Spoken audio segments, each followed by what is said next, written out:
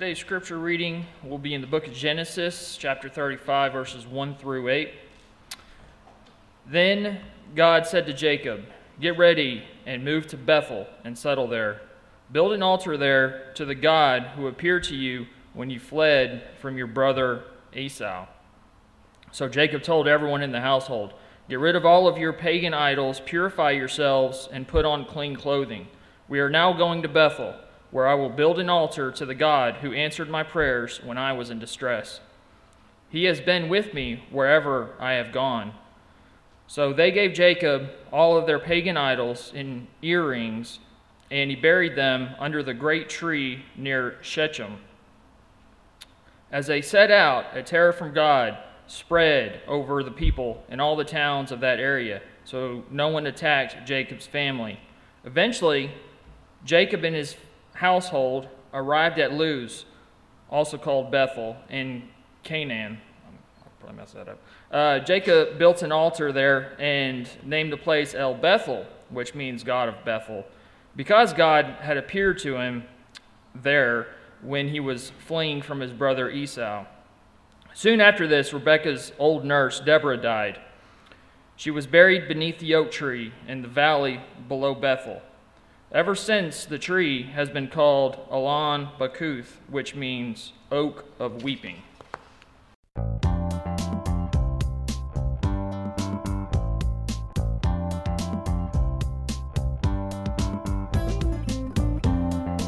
Thank you for downloading our podcast. Make sure you subscribe to get new ones every week. And don't forget to check out First United Methodist Sweetwater's website and social media. Now, here is Pastor Ryan Strebeck.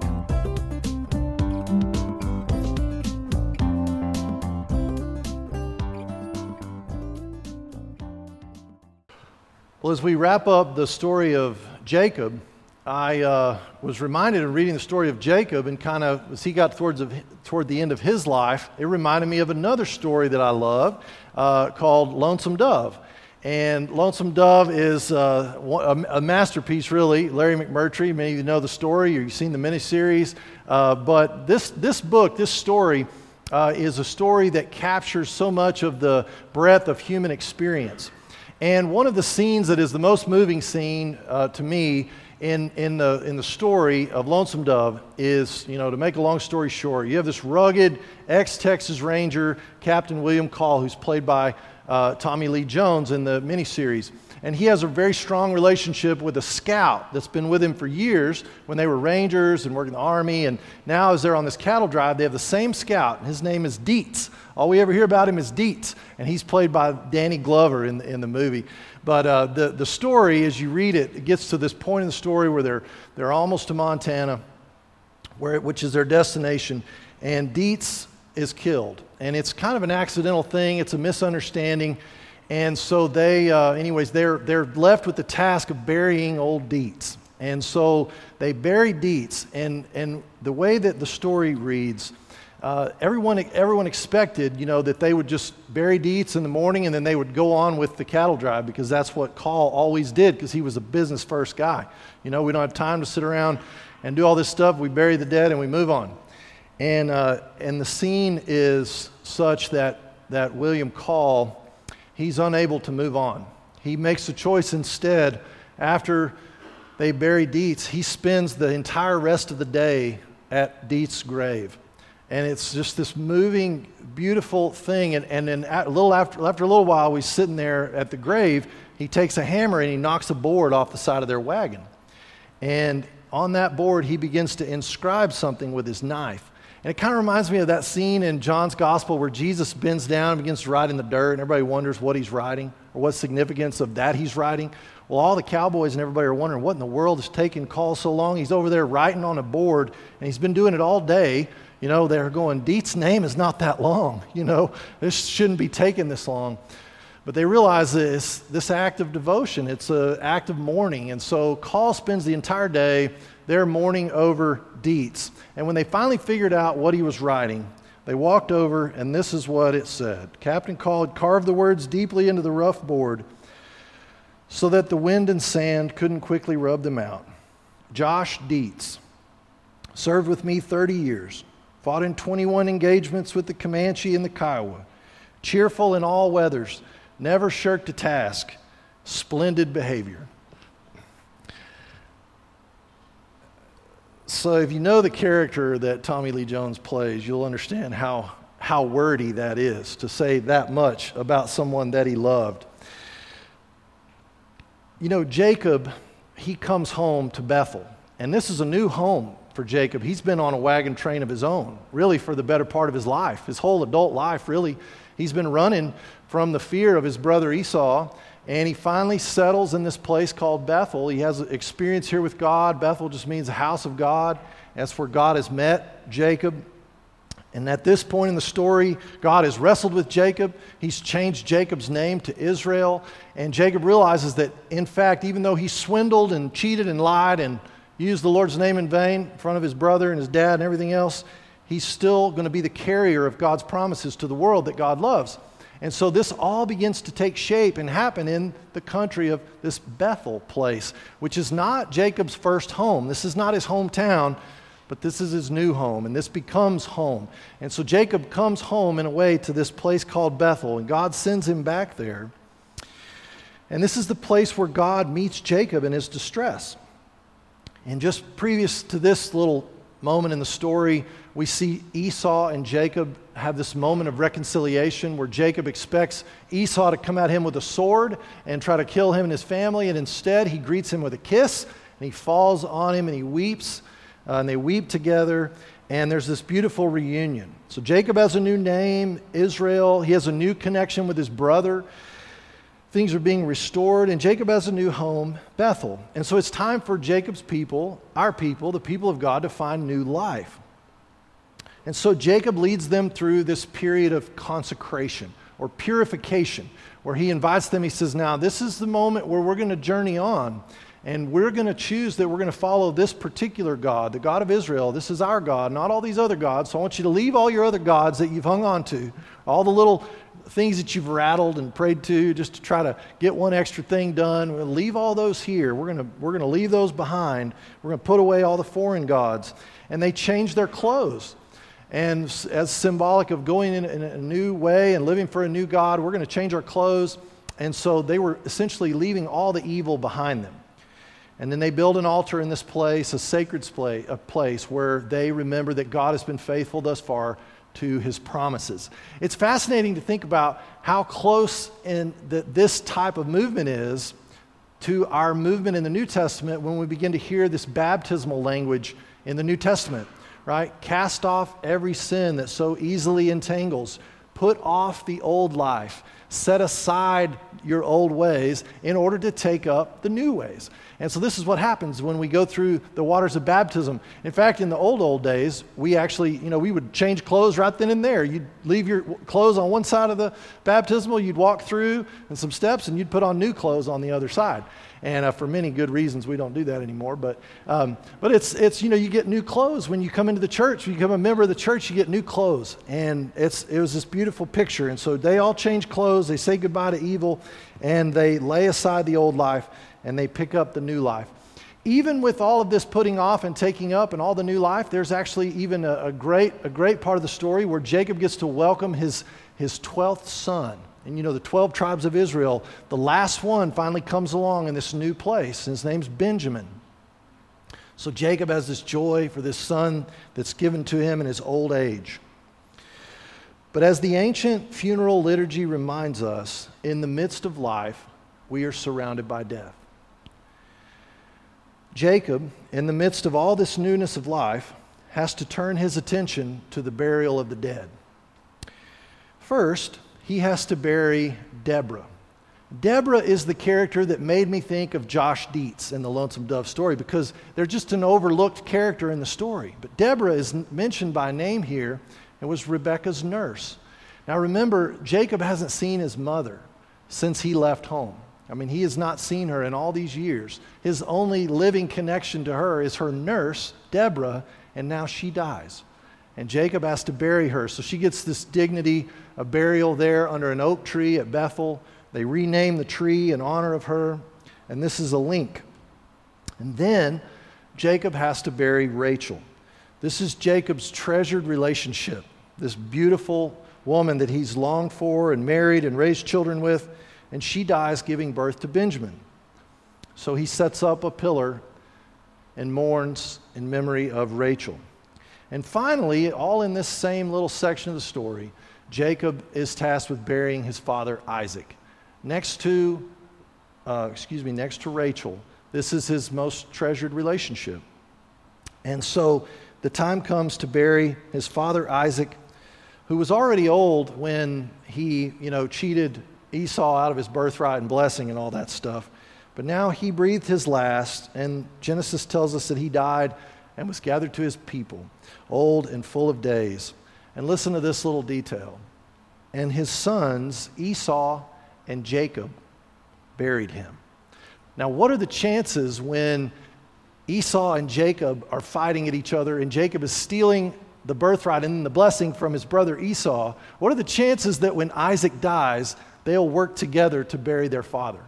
Not very good likelihood, right? If things just go according to plan, one of them's going to kill the other one. It's just whoever gets there first. And so we see this great reconciliation piece in the story.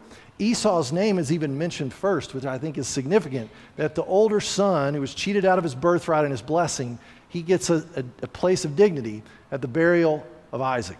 So there they are, working together, and the sting of Jacob's deceit, of his theft, of his heel grabbing, seems to have been removed. The wound that was caused by his behavior seems to have been healed. It's such an outstanding, moving story. And after all that, we get this little editorial detail, and Israel journeyed on. Jacob used to be Jacob, now he's Israel. He journeyed on, right? That in the midst of all of this stuff that he's having to do, he journeyed on. And that's what we do. We journey on as the people of God. In the midst of life, we are surrounded by death. We celebrate birth, we mourn death. We celebrate baptisms, and we mourn at funerals. We mourn together when we have sorrow, when people around us are suffering, and we celebrate together when people around us are experiencing joy. This is what we do. If you think about the festivals, the feasts that we have, the major events in the church's life of baptism and funeral, that's why we make such a big fuss out of baptisms. And this is one of the reasons why the church is always invited and why we don't do our baptisms, if we can help it, out somewhere else. But we want to make sure that the people of God are gathered, because it's our job to be present at those events. And we promise to take care of those people because they're becoming family members of the church. It's not just an individual thing between a person and God, but it's a community reality. So when a person becomes a member of the church, the whole church signs off on taking care of that person. And so that's what's happening in the baptism. And in a funeral, it's that one last worship service where we not only say goodbye to this person, but we sort of accompany them with singing. We send them home. We sing together, we pray together, and this is the time where we commend them to God. And we recognize that we will continue our practices of worship and abiding according to the Word of God, and that's what we do at a funeral. That's why the church is always invited. We gather, and we have that one last worship service with that person, and we send them on to the church triumphant. This is one of the reasons that the bereavement committee is one of the most important committees you can ever serve on, because this is the time when families, when we're grieving, when we don't need words, we don't need a lot of words, we just need people that are there. We just need people to show up and smile at us and bring us some chocolate cake. That's what we need in those moments of burial and moving forward. And so we journey on as the people of God. We sign up for a life of rejoicing and mourning. And it would be so nice if we could just have seasons that were just rejoicing and no mourning. And then we had seasons that were just mourning and no rejoicing. But you all know when you live in community, it's going to be both of them simultaneously. Almost always we're mourning something and we're celebrating something. Any given day of the week, we're celebrating with one group, one family, one Sunday school class, and we're mourning with another. And this is just part of the practice that we learn as the church. This is how we are present to one another. So I want to take a few moments to just consider how the church, how the community of God's people can navigate these rhythms. Ecclesiastes tells us famously, and the birds, made that famous, that there's a season for everything. in life. There is a time to be born. There is a time where we will die. How then do we live well in the midst of death? And how do we die well in the midst of life? I have learned from the funeral liturgy over the last couple of decades that what we attempt to do through readings and songs and sermons, anytime we gather for a funeral, is to preach the gospel in the face of death. To preach the gospel in the face of death. And sometimes we do this with words, and other times we do it with other acts of worship and love.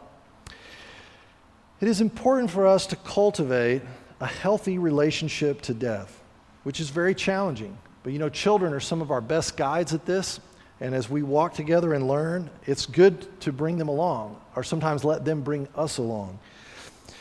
This is best discovered among community, and it's best discovered while we're alive and while we're healthy. That's the time to talk about death, to establish a healthy relationship with death. And so I'd just like to offer, just kind of reflecting on a passage that I'll read in a moment from St. Paul in 1 Corinthians 15, that there are two ways to miss a healthy relationship to death in the church. At least two ways. There's probably more, but there's two ways I can think of that we miss having a healthy relationship to death together as the church. And both of them, either route that we take, will prevent us from talking about death, which of course makes it harder to relate to death well. So the first error that I see and that we see together is that we sometimes will deny death as an enemy at all. St. Paul says in 1 Corinthians 15 that death is the final enemy. But sometimes we live and try to operate through life as though death is not a real enemy at all. This is where the language like, oh, just move on. Oh, just get over it.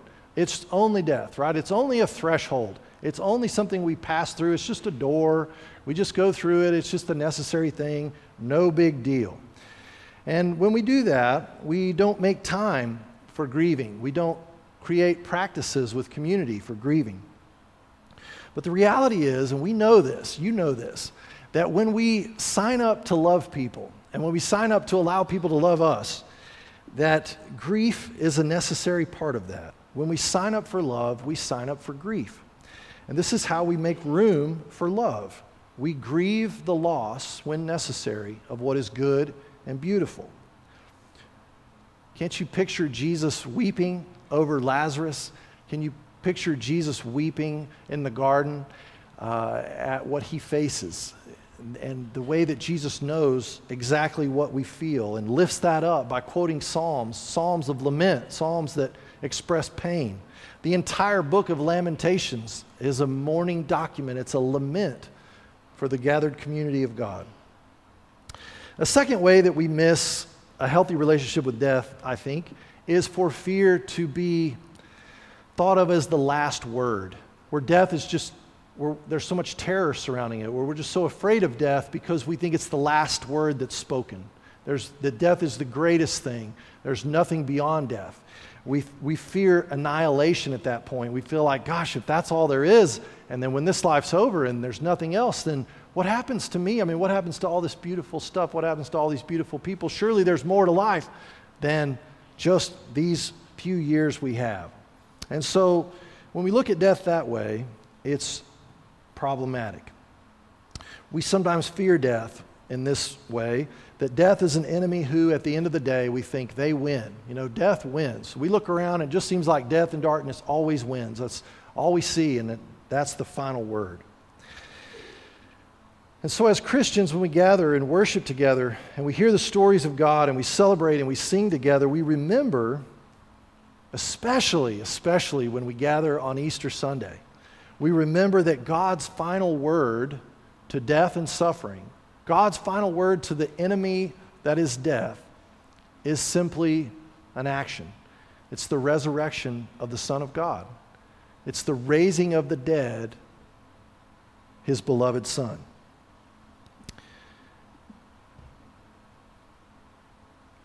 It's so important to cultivate this healthy relationship with death, in part because this is what informs our lives now. If we have a healthy relationship with death and we put that in perspective and we hear enough of the gospel in the face of death, then helps shape our lives and our practices now. And I think that's what Paul's getting at when he's celebrating this great story that even though Christ has died, the good news on the third day is that Christ is risen. And then the good news from there is that Christ will come again. And when Christ returns to judge the living and the dead, that's when all of this stuff is put right. And death, we realize, was not indeed a great enemy at all. Though the final enemy is not an enemy that wins. I'd like to read from this great chapter in closing. 1 Corinthians 15, starting at verse 51. Behold, I tell you a mystery. We shall not all sleep, but we shall all be changed in a moment, in the twinkling of an eye, at the last trumpet. For the trumpet will sound, and the dead will be raised imperishable, and we shall all be changed. For this perishable body must put on the imperishable, and this mortal body must put on immortality. When the perishable puts on the imperishable, and the mortal puts on immortality, then shall come to pass the saying that is written, and this is our song, Death is swallowed up in victory. O death, where is your victory? O death, where is your sting? The sting of death is sin, and the power of sin is the law. But thanks be to God who gives us the victory through our Lord Jesus Christ. Therefore, my beloved brothers and sisters, be steadfast, immovable, always abounding in the work of the Lord, knowing that in the Lord your labor is not in vain. In the name of the Father, and the Son, and the Holy Spirit. Amen.